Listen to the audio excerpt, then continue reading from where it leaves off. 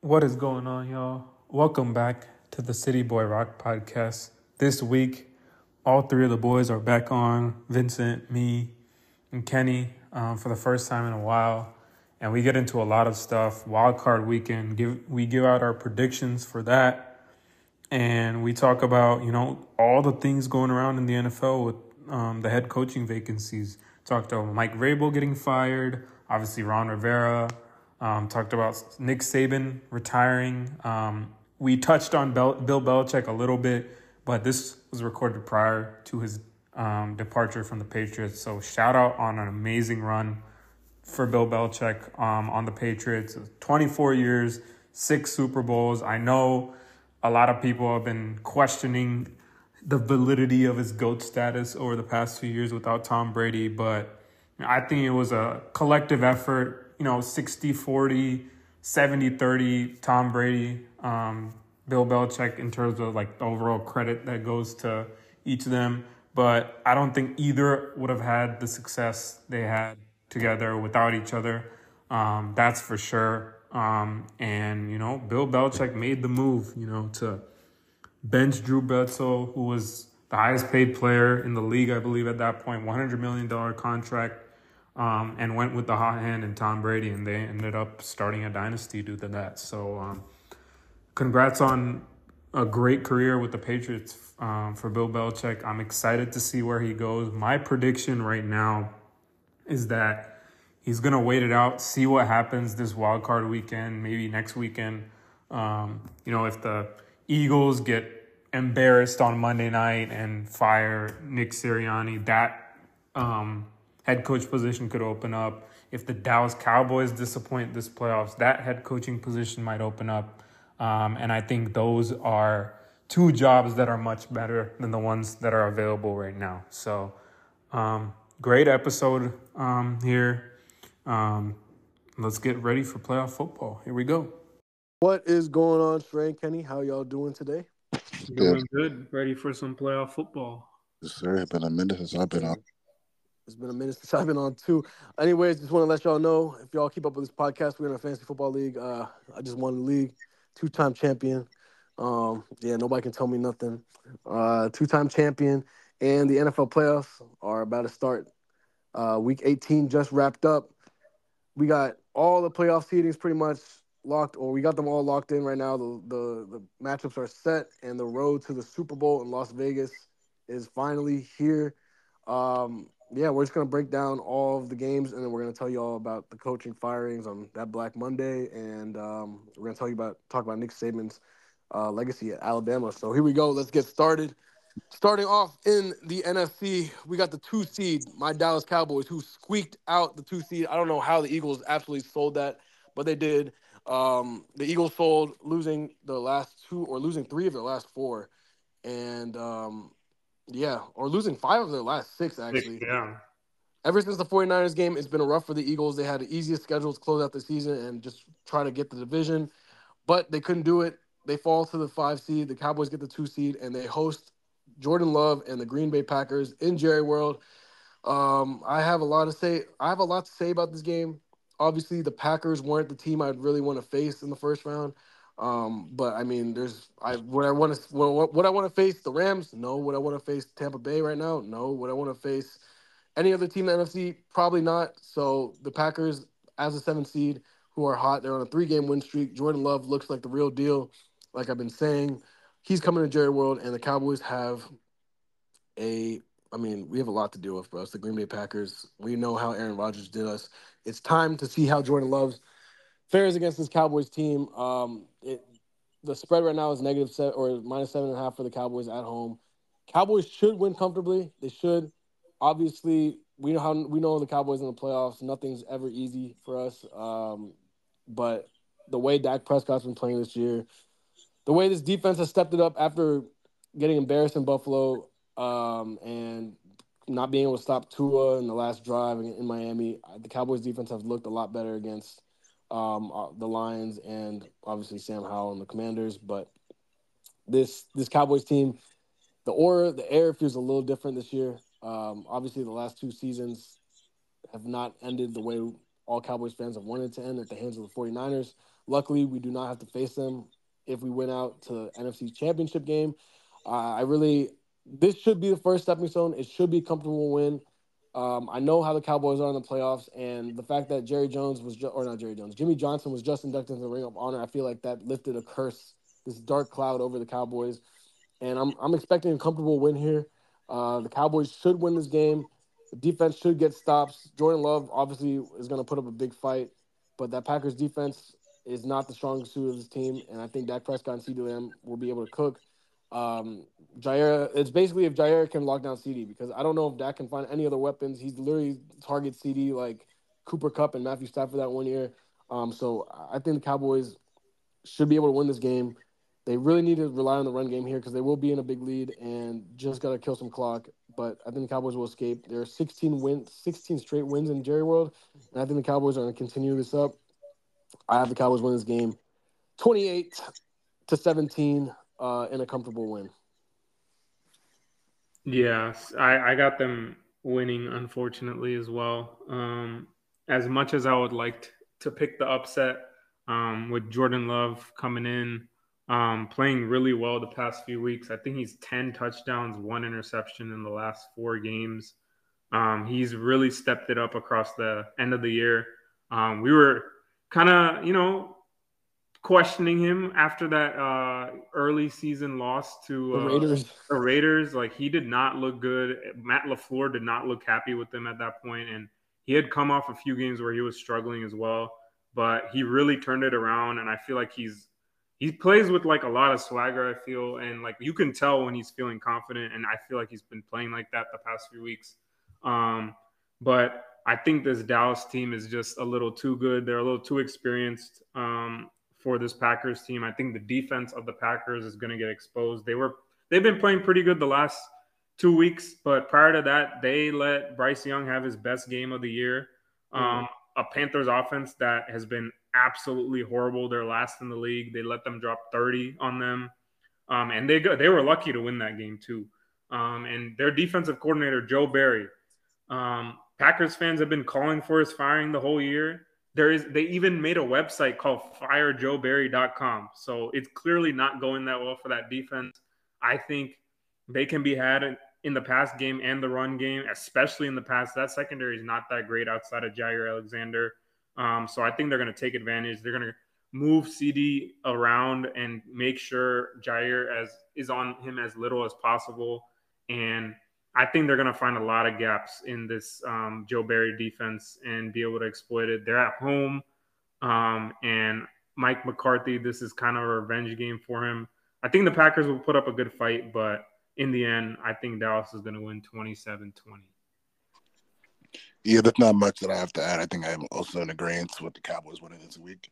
Like you guys talked about, Dallas's home advantage is crazy. It's 16 straight games you said? Mm-hmm. Yeah, and they're blowing teams out at home. They're not even keeping it close most of the time, except for the Lions. Except for the Lions game, which was, yeah. And this is a team with arguably the best quarterback this season. Against a defense that has numerous holes in the secondary. The run defense is not good. You're going against great passing offense, a good O-line. If Pollard can get it going, it shouldn't be close. I think the pass rush of Dallas is what's really going to cause Jordan Love to struggle in this game. I think Mike is going to get to the quarterback, and it's going to be hell for the Packers. I got the Cowboys winning this game 34-21. All right, moving on now to a much-anticipated matchup. Somehow the NFL script got the Lions hosting the Los Angeles Rams. The Jared Goff and Matthew Stafford trade has come full circle, and we are going to see them in playoff action in Ford Field. Highly anticipated game. Matthew Stafford's return to Detroit. Has he been back to Detroit ever since he became a Ram? This is first time. I think they played each other the first year, but it was in LA. So. Yeah, so this is the first time ever Matthew Stafford is going back to Detroit. It's probably going to be the most highly anticipated game. I feel like it might be more watched. Actually, no, Cowboys game is going to be more watched than that. But this is going to be a huge game for all NFL fans. Two teams that, the Lions defied expectations this year, and so did the Los Angeles Rams. We did not expect the Rams to be in the playoffs this year.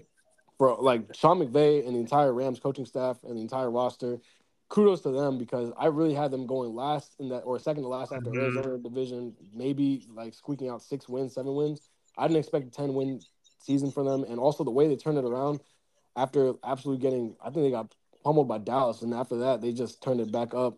Mhm. Puka Nakua breaking I think it was the all-time for rookie receiving yards in the Receptions season. and receiving yards. Reception, yeah. Yeah. So him, Cooper Cup, Kyron Williams, they have a three-headed monster, and Matthew Stafford obviously playing really good football. Um, this Rams offense is flowing. They look good. Obviously, there's a lot. There's not enough to be said about the lines as well. Jared Goff's playing good football. Obviously, we got Jameer Gibbs and David Montgomery, that two-headed monster at running back. And then you got Amon-Ra St. Brown having a career season as well. It's going to be offensive shootout. I feel like both these defenses aren't necessarily the best. I would give the edge to the Rams just a little bit. We saw what the Lions defense have given up this season. Obviously, they aren't. That's not their strong suit. I think this game is going to be beautifully coached. We have Sean Johnson as the offense coordinator, and then obviously Sean McVay calling the plays for the Rams. It's going to be a shootout. I feel like, and I think Matthew Stafford is going to break the hearts of Lions fans once again. He's going to come into Detroit and he's going to pull out the win. I got the Rams winning this one in a very close shootout, 34-31 on a Matthew Stafford game-winning drive. I also got to say, Matthew Stafford is responsible for some of the best receiving seasons in NFL history. Cooper Cup, Triple Crown, Puka Nakua as a rookie, and Calvin Johnson seasons. I mean, Matthew Stafford is low key starting to become underrated as a quarterback. But yeah, I got the Rams winning this game. Yeah, this is like in terms of storylines, I think this is the best game. You got two number one picks that were basically they were traded for each other, playing their old teams. Matthew Stafford going back to Detroit for the first time. That's going to be very emotional for the Detroit fans. I think their ticket prices are the most ever for a wild card game. Like their cheapest ticket is like $500, which is crazy. So that building is going to be buzzing. But I think Matthew Stafford's going to come in there and they're going to take that game. I just can't trust the Detroit Lions defense, bro. The last 2 weeks, CeeDee Lamb, 200 plus yards. They had absolutely no answer for him. Last week, Justin Jefferson, 175 yards. He easily could have gotten to 200 if Nick Mullins wasn't so terrible. So I don't think they have an answer for like big time receivers, and you have two very, very good receivers in Puka Nakua and Cooper Cup. I just don't see how they can stop them. Their secondary has been awful. It's been terrible. And both of these defenses aren't that great, but I trust the Rams, their infrastructure, their coaching. Raheem Morris is basically coaching for, a potential head coaching position. I think, and he's a good defensive coordinator. So even though the Rams secondary is young and, tends to give up some big plays. I think they'll be like, you have Aaron Donald, in a playoff game. That's always scary. He's going to be the best player on the field. And we're going to see a coaching mismatch, I think. Dan Campbell, yes, he's done a lot of great things, but I think Sean McVay, that's another level up from, the Dan Campbells of the world. And Sean McVay, even though he's like an aggressive offensive coach, he tends to take the points when they're there. And we know Dan Campbell has a tendency to kind of go for it a lot. And I feel like one of those decisions is going to come back to haunt him in this game. And the Rams are going to pull out a close one, 26-23. Yeah, I'm going to take the Rams as well. I think both these teams' defenses are terrible, and I think it comes down to which quarterback Stafford versus Goff. And the fact that the Rams happen to have Puka and Cooper Cup, not looking good for that. You have the experience of Aaron Donald, Stafford, who seems battle tested. They've been to Super Bowl, they have rings. The Lions are the first division title in 30 years, first time in the playoffs in how long? Since 1992. It's been a while, so it's gonna be some jitters, it's gonna be some butterflies in the stomach. That's gonna come back to haunt them. I think it will be an offensive shootout. I do think, Jared Goff will get his. Jahmyr Gibbs will get his. If Gibbs can get going and David Montgomery and that running game going crazy, then the Lions have a chance in this game. If not, I have to Well, we see. know how Dan Campbell is with the running game, bro. This man Yeah, hates Jameer Gibbs for some reason. yeah. So it's not looking good for the Lions right now. So I'm gonna have to take the Rams, 28-24. Yeah. Moving on now to a matchup that nobody expected. The Philadelphia Eagles heading to Tampa Bay to play the Buccaneers. Obviously, the Eagles first. They're looking like the 2020 Pittsburgh Steelers. I think we can officially say that. One of the worst was it 11-1 were they at one point? Probably the worst Yeah, 11-1 10-1, team 10-1. we've ever seen. Obviously, AJ Brown a little banged up. Jalen Hurts dislocated finger. Everything is just not working at the right time for the Eagles. Um, it's just they're heading into and also they have probably I think it's one of the worst defenses in the NFL, It's the worst especially in the playoffs for it's, sure. yeah, it's the worst in the playoffs for sure, especially through the air. I could see any of these teams if they get past Tampa, they're gonna get worked by the Cowboys once again. This is like the first time in a couple seasons where I'm really just not scared of the Eagles at all.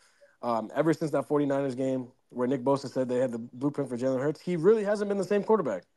Let's be completely honest. He has the most was it interceptions this year. He has the same exact no, not after Josh Allen, but I think he's one of the most turnovers in the league this year.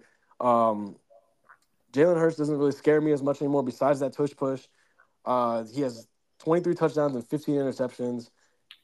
Nick Sirianni looks like he has no idea what's going on. He like ever since he was taunting the Chiefs fans after that game, this Eagles team, they were squeaking by bad teams, good teams early on in the season, and I think it's time for them to really get exposed. The Buccaneers are playing with house money. Baker Mayfield is out there. We know how he is. He's a dog. I think the story of Baker going back into the playoffs, taking this Buccaneers team to the third straight division title, is very impressive. Um, and they have the two-headed monster, and obviously Mike Evans. Who is going to guard Mike Evans, bro? Like, who is actually going to guard Mike Evans and Chris Godwin? I really don't know. Um, you got Rashad White having a great season, not through the ground, but everything else he can catch the ball. But I think Baker Mayfield and the Tampa Bay Buccaneers are going to pull off. I don't know if it's an upset really at this point, but I think we're going to see more of the same from the Eagles. Stagnant, predictable offense. We're not going to go anywhere. That Buccaneers defense is playing very good actually. Antoine Winfield is playing great football. Levante David is there. Devin White. I mean, this Buccaneers defense is I wouldn't say as good as that Tom Brady season, but they're playing very well. And Todd Bowles, he's a great coach. I think we got to give him some credit there. He's got this team to back-to-back division champs, and I think the Buccaneers are going to win this game in a pretty ugly, close game. I'm gonna go 20-14 Buccaneers on top. This is a hard. I think this is the hardest one to pick on the slate because there's a lot of injuries, and we don't know about the status of Devontae Smith, AJ Brown. We don't know how bad Jalen Hurts' finger is, but what we do know is that the Eagles' defense absolutely sucks. Um, like, dude, it's bad. Like, you let Tyrod Taylor, Kyler Murray, Dicing you up, bro. All the quarterbacks were dicing you up at the end of the season. everybody was dicing him up. Sam Howell diced him up twice. Josh Allen, you can name it. Every quarterback basically they played. Zach Wilson, even that game he played pretty well. So their defense is a problem. But I'm just not sure about Baker because he was like barely like limping off the field last week against Carolina. Yeah, and that was not an impressive win for them. They easily could have lost that game. I think they're reeling, especially if Baker's not 100%, because we've seen Baker when he's not at 100%. It doesn't look that good. In that last Brown season, obviously he had the shoulder injury. This time, I think he had an ankle and a rib injury. And this Eagles team, even though they haven't been playing well, they got a lot of veterans. I think they're going to play with a lot of pride. I mean, it could be Fletcher Cox's last game. It could be Brandon Graham's last game. Who knows? Maybe Jason Kelsey's last game. So I think they're going to do just enough. I think they're going to commit to running the ball a little more. And they're going to take advantage of kind of a weak Buck secondary just enough to pull out this win. But it's not going to be impressive. I think Nick Sirianni is kind of coaching for his job because if they lose this, the way they've collapsed, I don't know. Like the Eagles have shown that they'll move off coaches pretty quickly. Outside of Andy Reid, and they kind of pushed him out too. So, yeah, I think the Eagles will win a close one, 20-17. Yeah, they're all valid concern about the Eagles. This end of the year stretch was terrible. I mean, losing to the Giants, losing to the Cardinals as a team that started out 10-1 is a terrible look. Um, Firing your defensive coordinator mid-season and replacing them with Matt Patricia, like it's just bad decisions all around. Like you all said, Jalen Hurts' finger and AJ Brown's knees doesn't be watched. But I do think that the Eagles roster itself is too talented for the Bucks. Even though they're playing terribly, don't get me wrong. I think the sheer level of talent between the two teams will allow for the Eagles to squeak by this one. Baker has played a great season, and Mike Evans is the model of consistency of a receiver. We know what we'll get from them. But that I was actually concerned. I wanted the Bucks to lose because I wanted to see the Saints in the playoffs, but it was a possibility they lost again. And the Panthers is the worst team that I've seen in a while. DJ Chark fumbled out of the end zone. He had a touchdown. Yeah, I think the Panthers are probably a bottom 3 team that I've seen in a long time. And you're struggling with that, it's not going to look good against the Eagles. I mean, even though the defense is trash, their D-line is still – you got guys in that D-line, and that could be an issue for Baker, especially if he's injured. So I think I'm going to take the Eagles here in a very close one. I'm taking 28-25. When in doubt, throw it to Mike Evans, man. I guarantee you he will cook somebody in this Eagles secondary. Oh, for sure. We get it from him. Moving on now, heading over to the AFC. First game we got to talk about the Buffalo Bills taking on the Pittsburgh Steelers. Two teams early in the season we just did not expect to be in the playoffs at this point. It's going to be – listen – Mason Rudolph, I didn't expect him to be the quarterback starting for the Steelers at this point in the season. They ran through 3 quarterbacks, but Mike Tomlin once again has gotten this team into the playoffs, 10-7, another winning season for Mike Tomlin. But once again, this is where the season's going to end for the Steelers. I really think the Steelers team, they're just so like I just can't watch this team. And they're going against a red hot Buffalo Bills team who, what is their win streak right now? 4 or 5? 5 5-game win streak, the hottest team in the NFL, and they are heading up to Buffalo to play against the Bills. We know how Bills Mafia is going to be, and I just don't see a way that the Bills lose this game unless Josh Allen literally just throws the ball away, like 5 interceptions, 6 interceptions or something. But even then, I don't know. The Steelers' offense haven't looked better ever since Mason Rudolph was the starting quarterback. Najee Harris looked like he's turning it up just a little bit. Mason Rudolph, he's not afraid to throw the ball, unlike Kenny Pickett and Mitch Trubisky. He's not afraid to throw the ball deep downfield, throw it to Pickens, and yeah, we'll see what happens. But I think the Bills are just the better team on paper, on everything. They're gonna win this game comfortably at home. I got them winning 35-20. Yeah, I would have given the Steelers an outside chance if TJ Watt is there because he's one of those game breakers who can, change a game with a few plays defensively. But with him not being there, obviously this is going to be in Buffalo. It's going to be super cold and windy. I think it's going to be like 30-mile-an-hour winds. You want a guy who can just rip the ball through the air, and Mason Rudolph is just not that. He's been kind of known to not have much of an arm. So it's going to be very tough for them to pass the ball. And if you want to keep up with this Bills offense, you're going to have to be able to pass the ball. And they just can't do that in those conditions. I don't think they're going to be able to run the ball that well.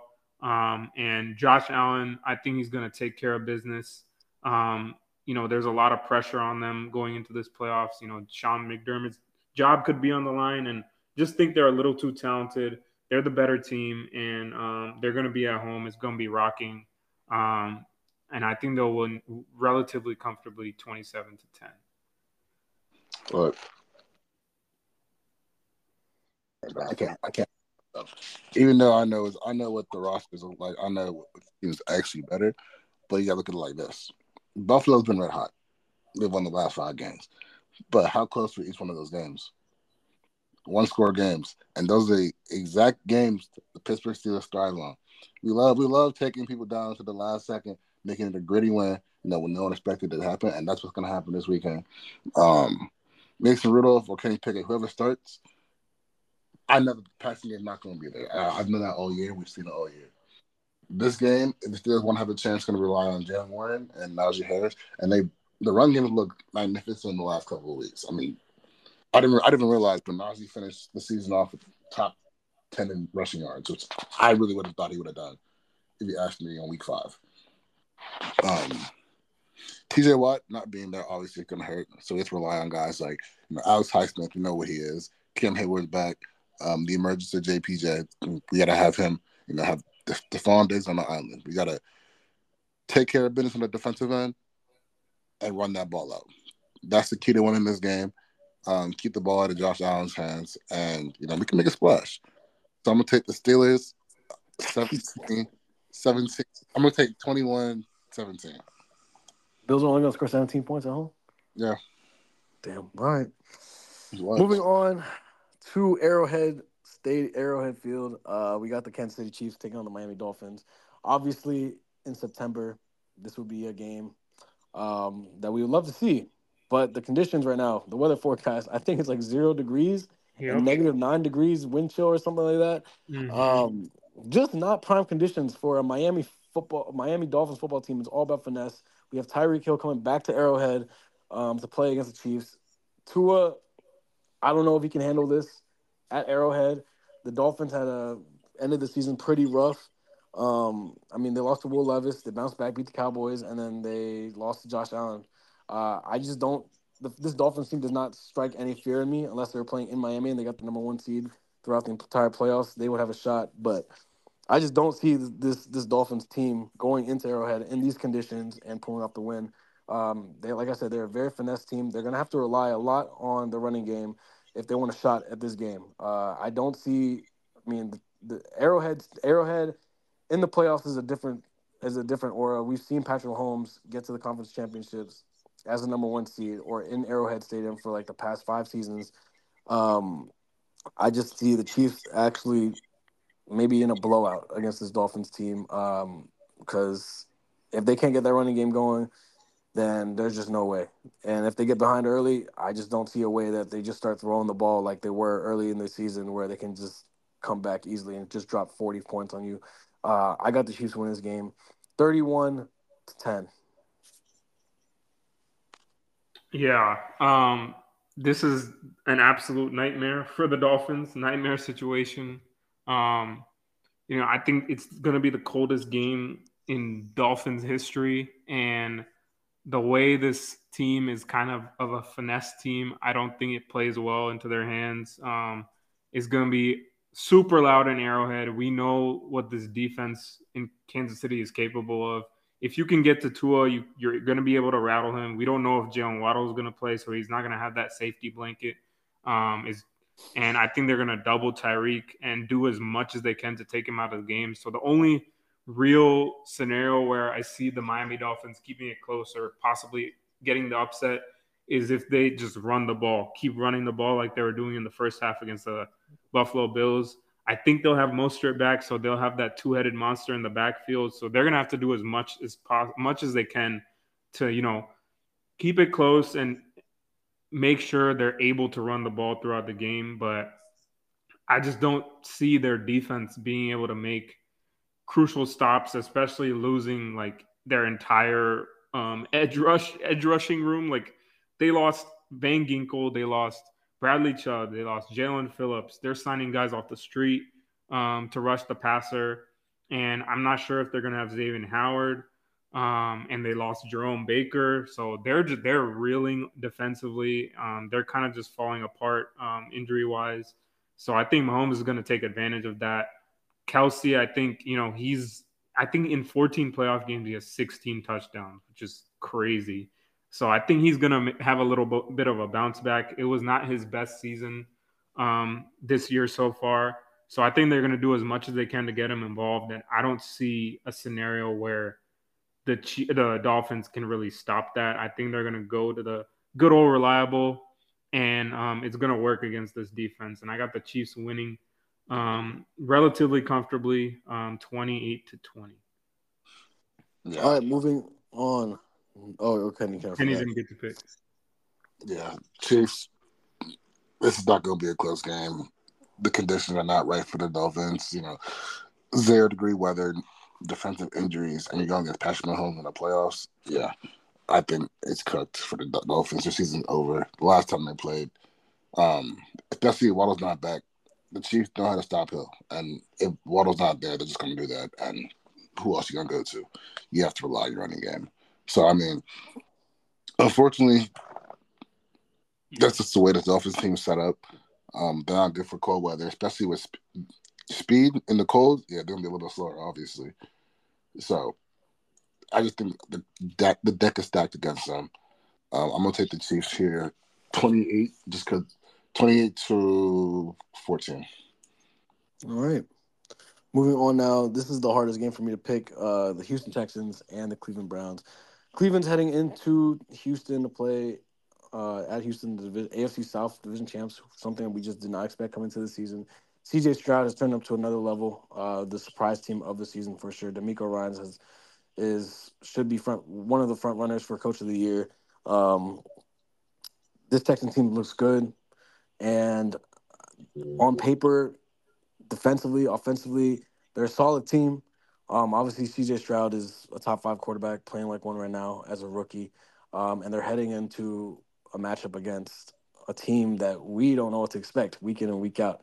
Obviously, with Joe Flacco in the lineup, 38 years old, he's playing like 2012 Joe Flacco. And then let's see if we can get that from him this week. Um, both these teams have good rosters. The Browns defensively have a great roster. They're hit or miss, though. Sometimes the Browns can strap you up. Sometimes they'll let you drop 30 on you. We've seen what they did against the 49ers. And I think this Browns team, I just want them to win because I know all Ravens fans right now are praying for the Texans because last team the Ravens want to play right now is the Cleveland Browns and Joe Flacco in their revenge game. I really want to see that. So I'm just picking the Browns right here. I think it's going to be a close one. I think CJ Stroud's going to put up a big fight. He has that dog in him. I think this Texans team's a little too young right now to make a deep playoff push, but they do look good. And I just see Joe Flacco. I mean, the way he's playing right now, I think he's going to keep it up. Maybe throw a couple picks, but he'll make it up with like 3 touchdowns and 350 yards or something. He has the weapons. He knows how to use Njoku. He has Amari Cooper, obviously. And if they need to rely on the run game, Jerome Ford is not a bad option. If they did have Nick Chubb, though, this Browns team would be scary, bro. I don't think anybody would want to play them. Mm-hmm. And yeah, I got the Browns winning this game, squeaking by the Texans. I think this game is going to say a lot about the AFC picture because listen, if the Browns win this game, wait for the next episode on the podcast to see my prediction. I think they can take down the Ravens. And yeah, I got the Browns winning this game in a close one, 26-21. Yeah, this is a really interesting matchup. I'm really not sure who to pick, but the game here. I gotta pick one.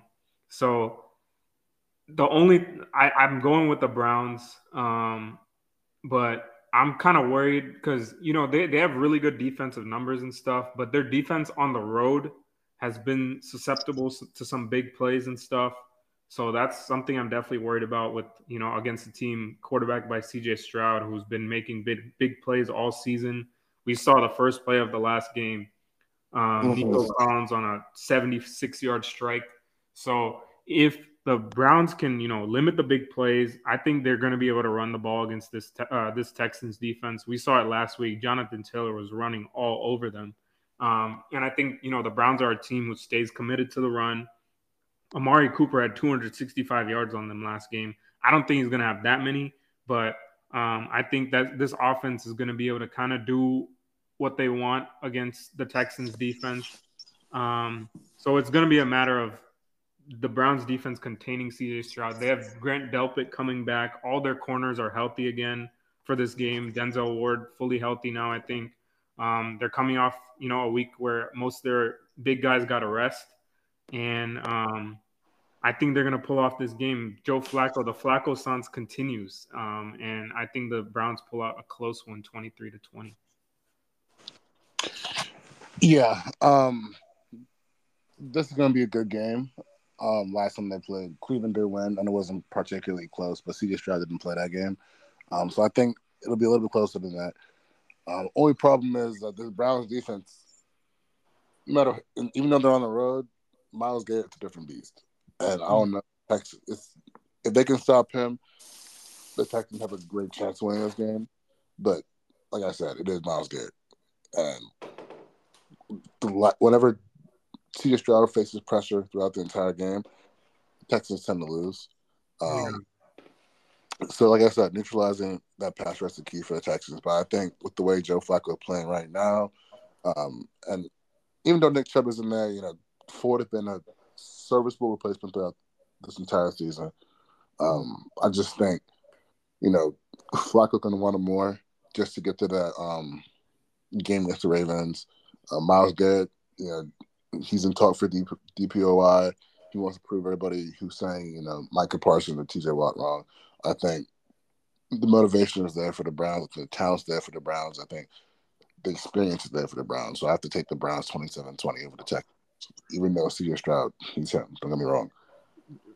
Yeah, it's just tough because they have one decent receiver, and the Browns secondary, I think they're going to do whatever they can to take him away.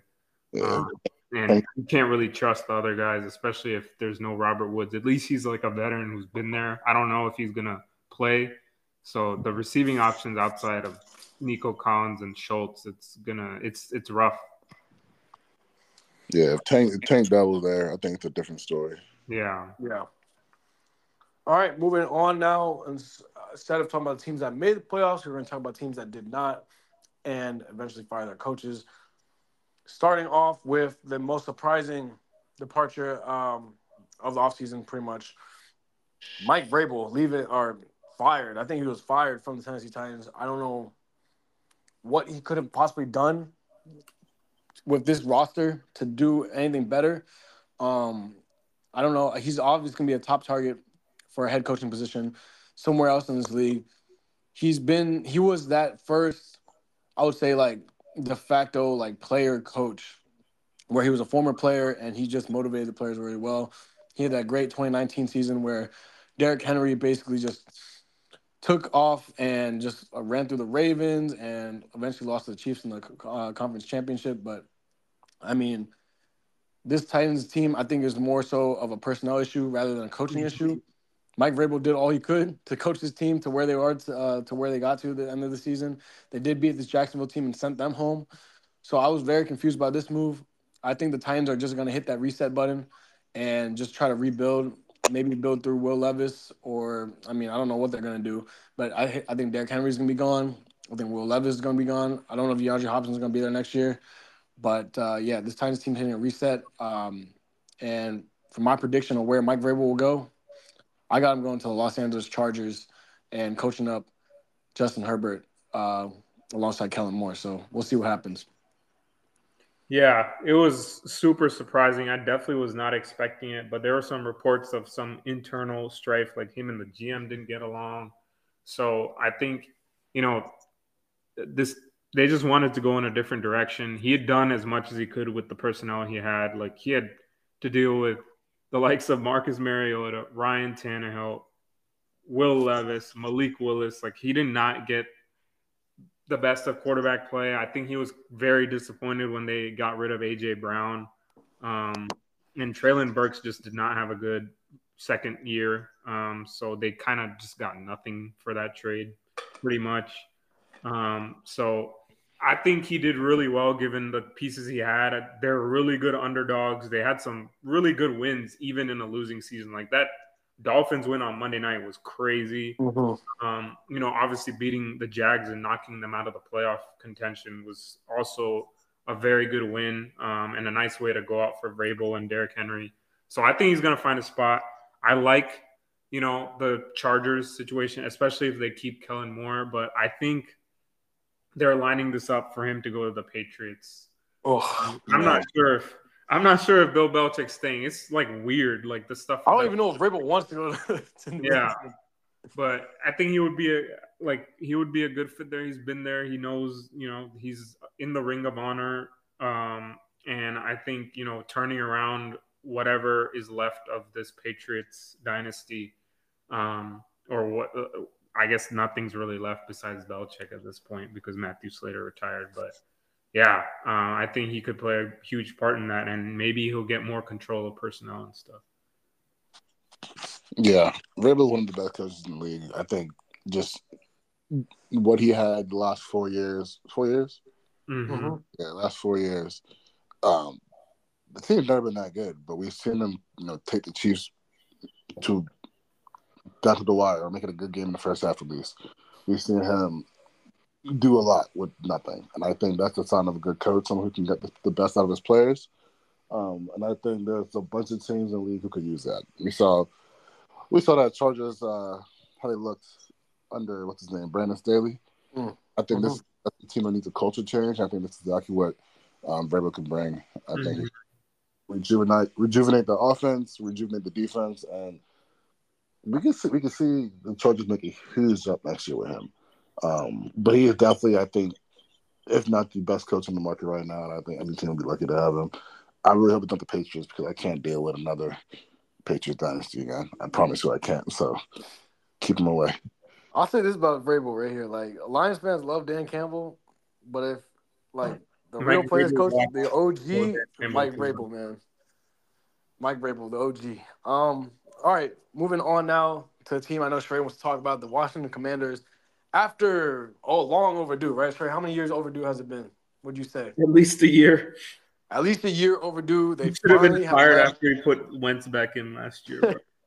They finally got rid of Ron Rivera. I remember he said the rebuild takes what, 4 years or something. And He they got worse. He got to the playoffs. What, for year one? Yeah, year one. And after that, it's been slowly downhill until this year. It just all came to a collapse. I think Ron Rivera should just ride off into the sunset and never coach an NFL team ever again. I didn't think he was that bad of a coach until I started seeing, like Shrey said, look at him. His arms are just crossed. He's not saying anything. I feel like a lot of the players see that. They're not really motivated. Like, oh, he looks like he doesn't care. He's not really vouching for us. Why should we care? And that's kind of what we saw this season. 4-13. He said some very ridiculous things to the media. He's a very old school coach, and I think he's like from the military. And I think the way he was coaching just wasn't fitting with the players in 2023 or 2024. He also said he didn't start Sam Howell last year because he didn't know how good he was. Bruh, like why? There's just some things that Ron Rivera said where I'm like, as a Cowboys, I'm like, damn, I did not expect this from Ron Rivera. So yeah, Riverboat Ron is officially gone.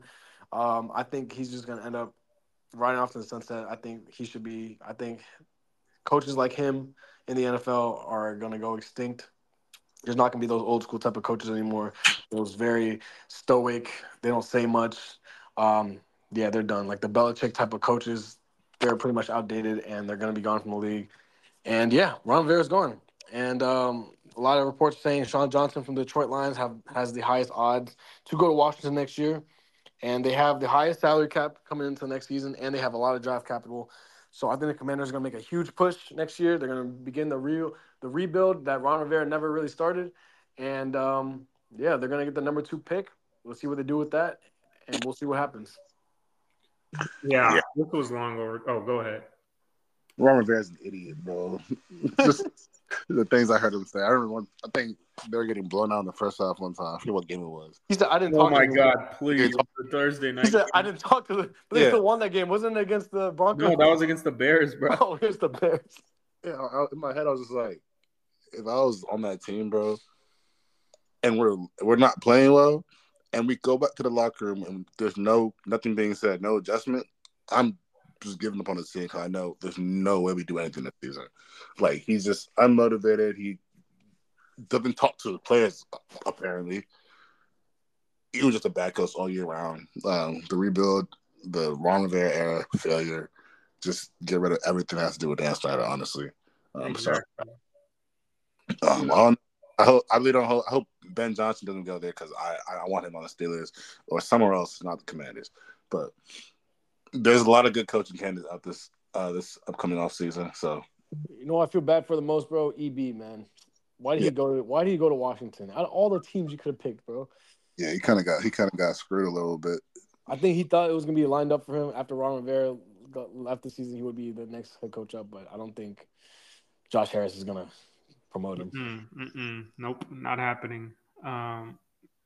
Yeah, this was long overdue. I don't even know what was worse, his coaching or his ability to pick players, because I don't think a single player he's drafted has been like a super impact player. Chase Young was his first draft pick. He's gone. He dressed Sweat too. No, Jay Gruden wow. drafted. So all our best players were from the Jay Gruden regime. Hey, It was Jay Terry Gruden, McLaurin. man, low key respected Jay Gruden, bro. He wasn't that bad of a coach, bro. Terry McLaurin, Jonathan Allen, Deron Payne, all were and Montez Sweat, who clearly showed how good he is this year, were all Jay Gruden's picks. And he drafted Jamin Davis. Failure. The offensive line got progressively worse as I knew that something was up after he cut Eric Flowers his first year, because Eric Flowers actually played very, very well for us in the guard role, and he just cuts him. We got rid of Morgan Moses. Offensive line was just an absolute disaster. He did not pick a single impact player in the draft. He got rid of our Pro Bowl long snapper for a guy who could not snap. He traded up for a long snapper who's gone, who's not on the team anymore. Emmanuel Forbes, man, like Emmanuel Forbes, right there. You had Christian Gonzalez right there, and you decided to take Emmanuel Forbes because you had your eyes, you were zeroed in on him for some reason, and his coaching was just abysmal. Like, you're a defensive coach, and our defense got progressively worse after year one, and it was the worst in the league this year, and it got even worse when you started calling plays. And the team had clearly given up on him. We were just getting obliterated every single game. So there needed to be change. Obviously, with new ownership coming in, I don't think anyone who was there is going to stay on the coaching staff for the most part. I mean, Eric Bieniemy, he was a Snyder hire. So he's going to be gone. I think Josh Harris wants a full reset. My dream scenario would be Jim Harbaugh, but I doubt that'll actually happen. So I think it'll end up being Ben Johnson, which I'm not mad about. We need a young offensive mind for the quarterback that we're eventually going to draft this year. So I think things are looking up. I'm putting my trust in Josh Harris. He hasn't won championships, but his teams have been at least relevant. They've been playoff teams, winning teams. So if we can at least get to that, like, I'll be fine, because we've been a dumpster fire my whole life. So anything better than that, I'll take. But honestly, like, I think the Commanders, what they really need to do is trade up for Caleb Williams. Well, Caleb Williams will solve a lot of issues for them, but I honestly don't. I don't know, man. It's just a lot to rebuild. I think, but if they get a CJ Stroud type of player at quarterback, I think we might see that text. I'm gonna be so scared if that happens, bro. The Commanders have been 2 free wins my entire life, bro. Now it's gonna be harder, bro. I know. Oh, it is what it is, though. That is the case. It is what it is. Moving on now to the final coach. I mean, not really letting go or firing. We have Pete Carroll, who retired, kind of. He's pushed out, kind of. He's moving up to the front office. So what we saw from what the Celtics did with Brad Stevens, yeah, Pete Carroll's gonna be pretty much doing the same thing. He's gonna be stepping into the front office. The Seahawks, obviously, I gotta say, Pete Carroll, one of the best coaches I've seen in my lifetime. He got, in college, getting USC to where they were, the Reggie Bush days, Matt Leinart days, and then transitioning over to the NFL. I think his first stint in Miami didn't go as well. He almost had Drew Brees, but folded that because he failed a physical or something. And running it back with the Seahawks, getting that Legion of Boom team to the Super Bowl and having one of the most dominant runs in NFL history. Pete Carroll has to be one of the most respected coaches in the league. He's 72 years old. He's old, but he coaches like he's 30. I love Pete Carroll. I love the Seahawks teams, especially in the mid 2010s. They were amazing. He got Russell Wilson to where he is now. Russell Wilson now in Denver, but Pete Carroll, he dealt with a lot, bro. After all that Russell Wilson stuff came out, he still had that Seahawks team going to the playoffs every single year. Unfortunately, they couldn't make it to the playoffs this year, but Pete Carroll he's going to go down for me in my lifetime, at least, as one of the best coaches. Great player motivator. And if only he just ran the ball Marshawn Lynch at the 1 yard line, they would be a dynasty in Seattle. But other than that, yeah, kudos to Pete Carroll. And I don't know where the Seahawks are going to go moving forward. I think they're going to hit the reset too. I think Geno Smith is probably not going to be there. And, I think they're going to have to hit the reset button, maybe draft a quarterback this season, and we'll see who they hire. I think Jim Harbaugh would be perfect storyline, and he gets to play the 49ers twice a year, but we'll see what happens. Yeah. Yeah, this was definitely surprising too. Like when Adam Schefter reported there could be up to like 10 openings for coaching positions, I did not think Seattle would be one of them. He was getting up there in age. I definitely felt like Seattle was kind of hitting a wall in terms of, their potential, at least with they were just kind of a mediocre-ish, like fringe playoff team. And they didn't have they don't have a franchise quarterback. So they were kind of in a tough position. I think, they have a lot of young talent. So might as well kind of just go into a rebuild, see if you can get a quarterback this year, trade up because you have a lot of picks from the Russell Wilson trade. And get a quarterback this year, or kind of just go into a rebuild and try to get one next year, even though next year's class isn't as good. But yeah, they need to find a franchise QB. They have a lot of talent. I feel lots of young talent. And they've shown to draft pretty well, especially in later rounds. So yeah, I mean, maybe they'll bring in a young coach who can, I hope they don't bring in Dan Quinn, because that's kind of just, bringing in the old regime, and not, you want to get a full reset in this kind of scenario. And, it's hard to see Pete Carroll, leave as a coach, because he's been like a staple of football for the last NFL football for the last decade. And his teams are really exciting on defense. The Legion of Boom, obviously, he's a very animated coach, and he's always on the sidelines running up and down, chewing that gum. So he's a huge figure in football. And, I didn't realize he was older than Belichick, and he's kept, he's kept himself in good shape, honestly. But yeah, it's hopefully, his advisor role or whatever role he's going to take goes well. Congrats on a great career for him. I don't think he's going to coach anymore. He's getting up there. And, he's been really successful at the college level and the NFL level, and that's pretty rare. So Hall of Famer for sure. Yeah, I think he's definitely a Hall of Famer, either in college or the Pro Football Hall of Fame. I think he's done enough to deserve consideration for it. And I think they're going to try to bring in either promote Shane Waldron, who was their offensive coordinator this year or these past few years, or they're going to try for one of the, hot coaching candidates outside, maybe a run for Jim Harbaugh, like you said. But, I don't think they should get another retread. I think they should look forward to the future and try to find their franchise QB. Yeah. Pete Carroll, one of the greatest coaches of all time on that list. He's done a lot for the Seahawks. He's been there for a while.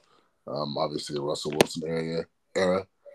Could have had 2 Super Bowls, but, one is still a lot. It's hard to win a Super Bowl in the NFL. So kudos to him on a great career.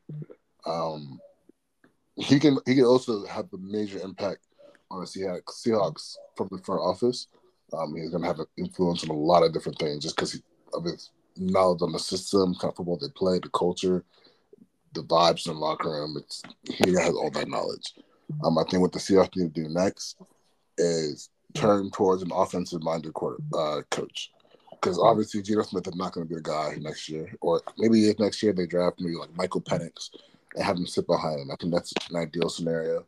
But I think you move on from – you make a decision. I think you either trade DK or you trade Jack is nothing Jay, but depending on what you want to do. JSN's younger, so I would assume they would trade DK instead. But you draft Penix, you have JSN, build that connection with a new offensive-minded coach. That's very important. Because I hate when teams draft a higher defensive-minded coach for an offensive rookie. It makes no sense to me. So let him develop that relationship with the coach and the incoming quarterback. And you have talent, young talent on both ends. You can build something special there. But as of now, kudos to Pete Carroll, and I hope the search goes well. Yeah. And with that, we're going to move down to college level, where we just found out today the greatest college coach of all time, Nick Saban, has officially retired from the University of Alabama. Not enough can be said about Nick Saban and the Alabama team. We've witnessed the Alabama dynasty is just as good as the Patriots dynasty at the college level. Nick Saban has had this team at least top 5 finish. I don't remember how many years. I don't remember the last time they were finished outside the top 5. But yeah, this team, Nick Saban is the same age as Pete Carroll, 72 years old, greatest coach in football history. I know he tried in the NFL, it didn't work out as well. But yeah, he was the greatest coach I've ever seen at the college level. I remember 2016, 2017, like the 2014 to 2018 run he had, so many great players, so many NFL talent. Now so many NFL players coming through that program. Alabama football was a powerhouse. I don't know how they're going to be after he leaves, and he's produced so many great coaches at the college level. We saw Steve Sarkisian at Texas this year.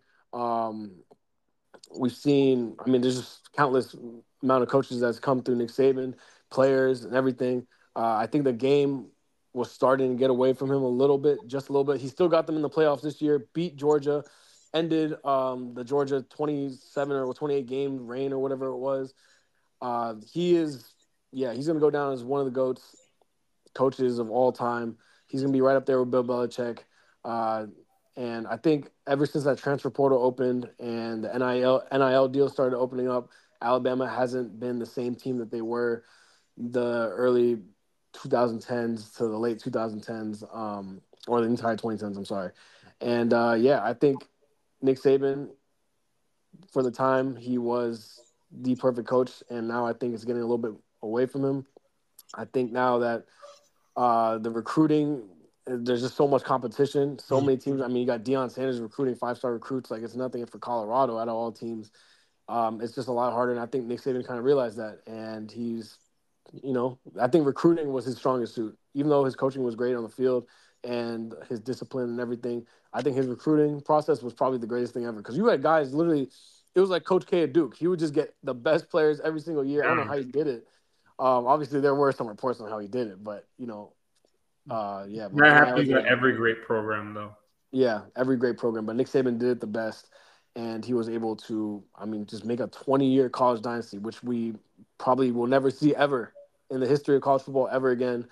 And so kudos to Nick Saban, and good luck in retirement. Yeah, shout out to Nick Saban, bro.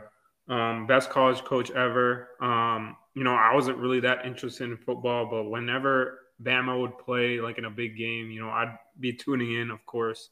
And, they've been good for so many years now. Yeah. He won at LSU. He won a national championship. He won 6 at Bama.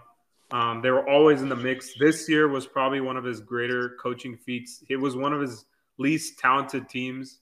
And he still took them to college football playoff. They're basically almost beat the champions. Exactly. They're basically a play away from beating the champs, and they put up a really good fight. He's done great recruiting wise. Obviously, one of the best ever, and just one of the most respected football minds to ever grace this earth. So shout out to him on a great career. It's kind of sad, like we saw Pete Carroll, get pushed out today. Saban retired, and we don't know the future of Bill Belichick in New England. So there's a whole new guard coming in now. I think Andy Reid is probably like the last of that old guard that's still like doing really well. So it's kind of sad to see like all these guys we've been watching for so long leave the game. Yeah, he is the by default the greatest college coach of all time. What he did to Alabama, I don't think will be replicated for a while. Um, Yeah. I don't think ever. Yeah, yeah, and I not don't think all ever. changed at all. Like you got these, everyone's leaving. Like even good programs. So let's get this straight. I hate Alabama, and there's a trend with the teams I hate. I hate the Patriots. I hate Alabama. Alabama. That tells you they're winners, bro. but like you like Duke? Yeah, that's what I'm saying. Wait, what? Duke is. Well, we're not talking about basketball, bro. Oh, okay. We're talking football. But yeah, they're winners. This year, I don't even like Vince. You said the game getting away from him. I don't think it got away from him. I just think the team wasn't as good as he was in the past. But yeah, the fact that even how close they got to the championship game this year, yeah, that's just a testament to how great of a coach he is. So whatever happens in retirement, maybe I don't know what he's about to do. Have fun. You earned it. You accomplished everything you need to. So good shit. The The greatest Aflac thing, commercials will never be the same. man. He's probably still doing those, man. Yeah. I know But I that. would say the greatest decision Nick Saban ever made that I've ever witnessed, that championship game in 2017. Whenever he pulled Jalen Hurts out of the championship to put in Tua, of true freshman, That's got balls, man. He got balls that for that that. was the ballsiest things I ever seen him do, and to win the championship in overtime on a throw from Tua to, was it Devontae Smith? Yeah. That's just insane. So yeah, Nick Saban, man, the GOAT. And with all that being said, that's gonna wrap up our show for this week. Thank y'all for tuning in, and we will see y'all on the next episode for the divisional round previews. So thank you all. Peace out. Be sure. Sure, peace.